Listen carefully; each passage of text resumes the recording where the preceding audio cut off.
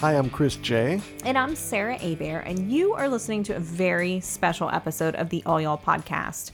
All Y'all is a live storytelling event series and podcast that Chris and I produce independently right here in this little bedroom/studio in Shreveport, Louisiana. And this is our 50th episode. So we've got a special podcast exclusive interview for you and some wonderful news to share about our upcoming live events. 50 episodes. This is where we would have an air horn like... Wah, wah, wah, wah, wah. 50 episodes, y'all. And first off, we have some big news.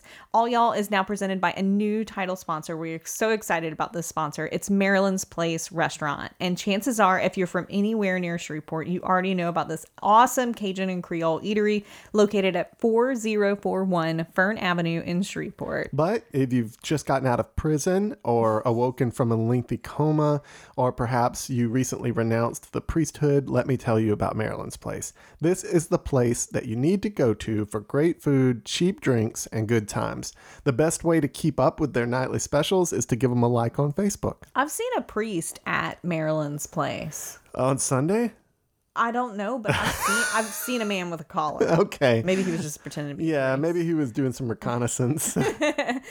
We love Maryland's Place, obviously, and we couldn't be happier to have them aboard as our sponsor for this upcoming season of podcasts and live events. So thank you to Boz, Elise, Althea, Buck, and everyone at Maryland's for all of the bottomless mimosas on Sunday afternoons, the fried catfish-induced naps, the powdered sugar-covered clothes, and everything else that you bring into our lives and the lives of so many other folks, whether they're locals or they're just passing through. We love you, Maryland's Place, and thank you.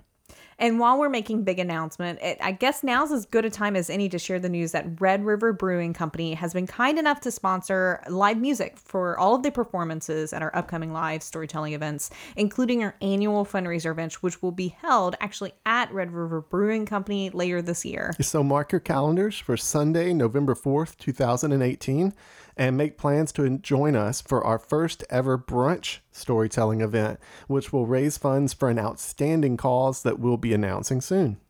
Cheers to Red River Brewing Company for supporting All Y'all and live music. Without further ado, here's episode number 50. Wah, wah, wah, wah. Thanks for listening. I like your air horn. What's the first thing that pops into your mind when you hear the words professional wrestling? Chances are pretty good that your image of pro wrestling comes from characters like Hulk Hogan, The Undertaker, or Stone Cold Steve Austin. These superstar wrestlers are household names adored by generations of fans around the globe. But there's an entire circuit made up of independent wrestling leagues that crisscross the country, performing in high school gymnasiums and VFW halls. When I was a kid, my brother and I would go see pro wrestling at the Spring Hill Civic Center a couple of times every year. These weren't the famous wrestlers that we'd see on TV, but they were there. They were in the flesh in our little town, and for a few bucks, we could sit close enough to practically feel every slap to the chest and every boot to the face. North Louisiana is still a regular stop on the tour circuit of one popular independent wrestling league, Main Event Pro Wrestling. And one of Main Event's biggest stars was born and raised in Shreveport, Louisiana. Maybe we should let him introduce himself because he's got a lot of experience doing it and he's pretty good at it. Magically delicious Big Daddy Yum Yum, 265 gallons of pure milk chocolate, and I'm going to drown somebody tonight in that milk chocolate in the center of that ring. We caught up with Big Daddy Yum Yum, also known as Shreveport native Byron Wilcott, about an hour before his recent wrestling match at the Huntington High School Gymnasium in Shreveport. He explained how he discovered his love of wrestling and how a series of mentorships helped him break into the pro wrestling industry. So, Byron, you grew up here, didn't you? I did. I grew up here. I grew up in Queensboro, later moved to Timberline. I went to Claiborne Elementary, Magnet School, Uri Drive, and then graduated from C. Bird. Went to college at Louisiana Tech right down the road. Was it in Shreveport where you learned to love professional wrestling? Yeah, between Shreveport and my grandmother's house in Ringgold, she lived at a nexus point where she got 3 different wrestling stations. So I was able to watch wrestling every morning, 3 times during the day. So I just loved the wrestling, gravitated towards it. I saw Sting lose to Ric Flair, and when he lost, the Four Horsemen helped Ric Flair beat him, and I was like, oh, you know what? I got to be a pro wrestler so I can help Sting. Sting needs some help, and I'm the only one that can help him because obviously the other guys aren't good enough. So that's how I kind of got into wrestling. How old were you? When I first started watching wrestling, like 4, about 4 or 5. Was there like I don't even think I was in school because I'd stay with my grandmother during the day sometimes while my mom would go to work. Was there a moment when you realized, like, you're not just a fan, this is what you want to do? Like I always liked wrestling. I always kind of wanted to do it in the back of my head, but they were so big and it was so grandiose and so far off that it wasn't something that I really believed was approachable until they did this television show on MTV called Tough Enough. And once I saw that and I saw the guys that were on there, I was like, well, if they can do it, I know I can do it. So that's kind of how I started my journey into getting into wrestling. I snuck into a WWE show. I promptly got kicked out. As I was being escorted out of the Coliseum, a limo pulls up, and out of the limo, most handsome man ever. He had a tan, he had the platinum blonde hair. Ric Flair jumped out of that limo, and I was like, "Oh my God, it's Ric Flair! You're the greatest, Nature Boy!" And he said, "I know, kid," and pushed me in the head and kept walking into the building. And I was like, "Oh my God, that is just what Ric Flair would do." And so the second person who got out of the limo was Triple H. Talked to him for about 10 minutes.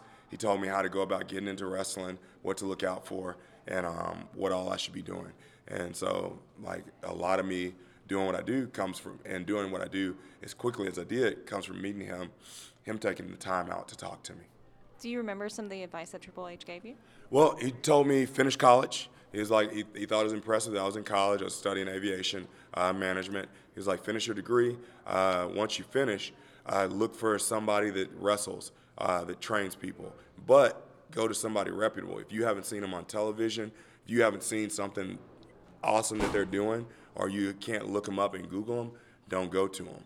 And so that's kind of how I ended up going to Dr. Death Steve Williams. And later I went to Rodney Mack and Jazz and trained with them. And so Dr. Steve Williams is a world champion in Japan. Rodney Mack worked for WWE. His wife Jazz was a 2-time WWE Women's Champion. And so that's kind of how, like, being under their tutelage kind of put me on the fast track. Wasn't Dr. Death also connected to this region in some way? Yeah. He's from Colorado, I believe, but he ended up settling and staying here in Shreveport. He had a house in, I think, Benton, I believe. Amazing. I don't think most people know or appreciate that. Yeah, he had a son and a daughter, Stormy and Wyndham, and they both lived here. At only 34 years old, Byron has wrestled all over the globe. One thing that makes it so much fun to talk to him is just how obvious it is that he's a keen observer of culture.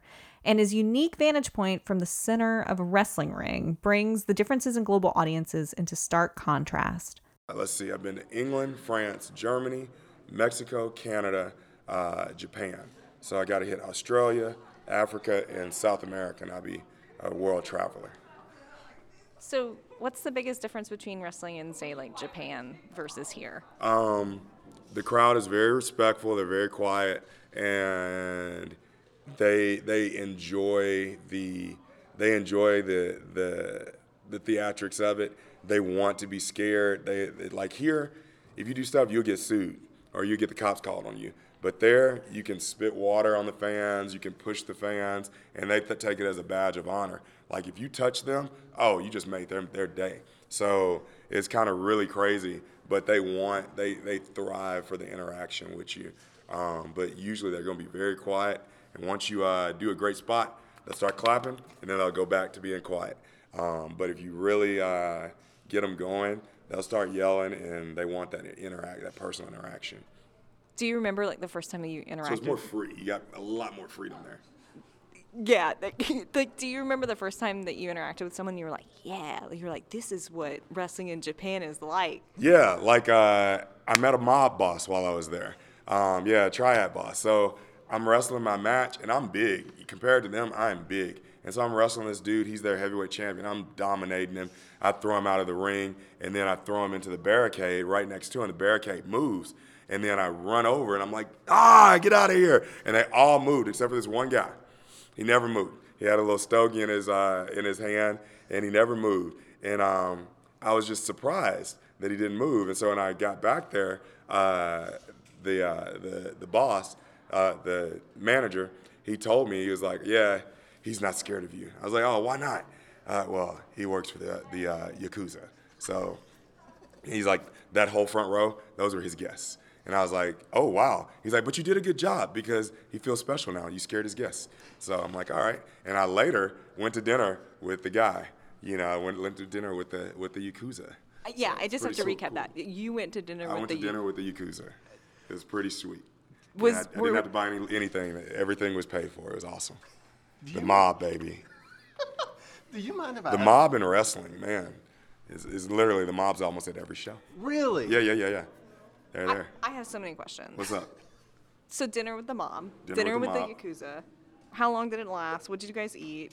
Oh, we ate a little bit of everything. He gave us, I did it twice actually. The first time, it was like a big potluck. So everybody was in a round table, take shoes off, chill out. And you can like basically, you don't fix your own food. So the ladies are stirring your pot, stirring everything. It's basically some kind of soup. So they're putting meat and cabbage in there. It cooks at your table and then you take it out. And so we had beer and alcohol and food, and then they brought some food, and then they had like a platter.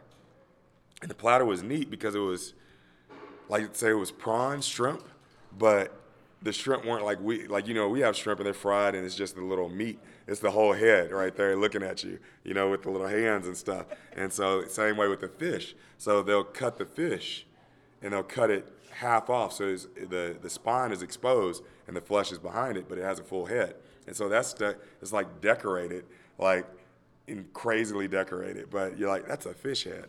But it tastes good, so you just take the fish and turn it over, eat the meat off of it. But while I was there, I ate barbecue horse, I ate an ostrich egg, what else? A whole bunch of stuff. Another thing about Byron that you should probably know is that he's a really good-looking guy. And when an enormous, half-naked Big Daddy Yum Yum walks into the room, usually with a title belt thrown over his shoulder, it's kind of hard to look at anyone else. And honestly, it seems like the Big Daddy Yum Yum persona is the part of Byron that knows he's sexy. He's a really masculine dude, but being Big Daddy Yum Yum allows him to say things like, "I'm yummy," with a straight face. Do you mind if I ask about your characters, about your I don't know if that's the right, I want to be respectful. Is character the right word? Yeah, that's the right word. So is Big Daddy Yum Yum, is he a real part of Byron Wilcott? How did you create Big Daddy Yum Yum? I mean, he is, but it's just me, just being me, myself. I'm good looking. I'm 6'5". I got great hair. I'm delicious. I'm yummy. So every guy likes it when a lady says, "Hey, Big Daddy." So I went from "Hey, Big Daddy" to "Hey, Big Daddy Yum Yum," or "Hey, Big Daddy, you look delicious." I look yummy, girl. So that was how Big Daddy Yum Yum came about. Do you remember the first moment where you were like, "I'm Big Daddy Yum Yum"? The first moment, I made a joke about it on Facebook. It wasn't really going to be a thing. I just thought it was funny. And so I made a joke about, I went to get my hair done, and the lady told me to come sit in her chair, Big Daddy Yum Yum. So all the ladies from now on can call me Big Daddy Yum Yum. And so the announcer announced me as Byron Wilcott, but all the ladies can call him Big Daddy Yum Yum. At that point, every dude in the thing just started up and started, "Big Daddy Yum Yum, Big Daddy." And I was like, "No, you're not allowed to call me Big Daddy. Only the ladies, only the ladies." And so that's kind of, I was like, oh, I got something. If a dude is willing to call another dude Big Daddy Yum Yum, you got something. It's like, "Hey, delicious." Nah, you don't usually do that. But you don't have to change. You don't have to step into Big Daddy Yum Yum before. I mean, I amp it up. I have a little bit of character moments and do a few things to amp it up. But it's basically me turned up. Right. What's your favorite Big Daddy Yum Yum outfit? Right. That's probably not the right term. It's not outfit. It's like I call them smanties. They're sexy man panties that I wear, and I wear a vest as well. So my favorite, like right now, I'm wearing chevrons, and I thought that was pretty cool in ladies' fashion. So I took it, put it in mine. But I used to wear cheetah print, and that was pretty cool. It'd be lime green with black and gold cheetah print. So that was pretty cool. when we asked Byron about his plans for the future, we expected to hear that he wanted to wrestle in the WWE or be an action figure, and we didn't quite expect what he had to say next at all. What's your dream? Where do you want Big Daddy Yum Yum to go? Oh, well, Big Daddy Yum Yum is going to do this wrestling, talk to the kids, help them, try to get them to stop being bullies, respect one another. And eventually Big Daddy Yum Yum is going to be the mayor of Shreveport. Ollie Tyler, if you're still around, baby, coming for your job, better watch it. Better do good. Nah, Ollie Tyler is my principal. I love her. That was the last place I expected this to go. I was expecting like world championship. Like I met Cedric Glover. I was going to register my business, and I was like getting on the elevator, and Cedric Glover was getting on there. I was like, oh man, that's the mayor, and he's big. He's bigger than me. And so I was like, hey, how you doing? He's like, hey, young man, what you doing here? And I told him what I was doing. He was like, well, good. Keep up the good work. I was like, that is awesome. I was like, I'm gonna be the mayor. I'm going to be like Cedric Glover, be the mayor. We have the size. Yeah. He's a friend of the podcast. I'm sure it would make him feel really good to hear that. that. I'm friends with him on Facebook. I had him on Facebook. So I follow him and Cedric Jackson. I follow everybody. If someone's got a crazy dream and they want to be something that it's hard to envision being when you come from Shreveport, Louisiana, and not New York or Chicago or something like that, what would you say to that person as far as? I'm going to be honest. When you tell somebody your dream and they don't laugh or they don't go, ha, really? Your dream's too small. You know, you got to have, you ready?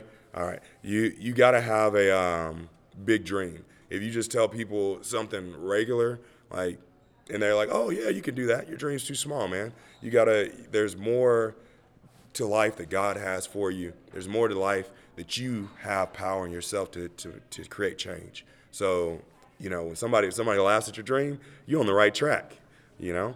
Like so many Shreveporters, Byron Wilcott is a living, breathing embodiment of the old saying that you can't judge a book by its cover, especially when that book is made up of 265 gallons of magically delicious pure milk chocolate.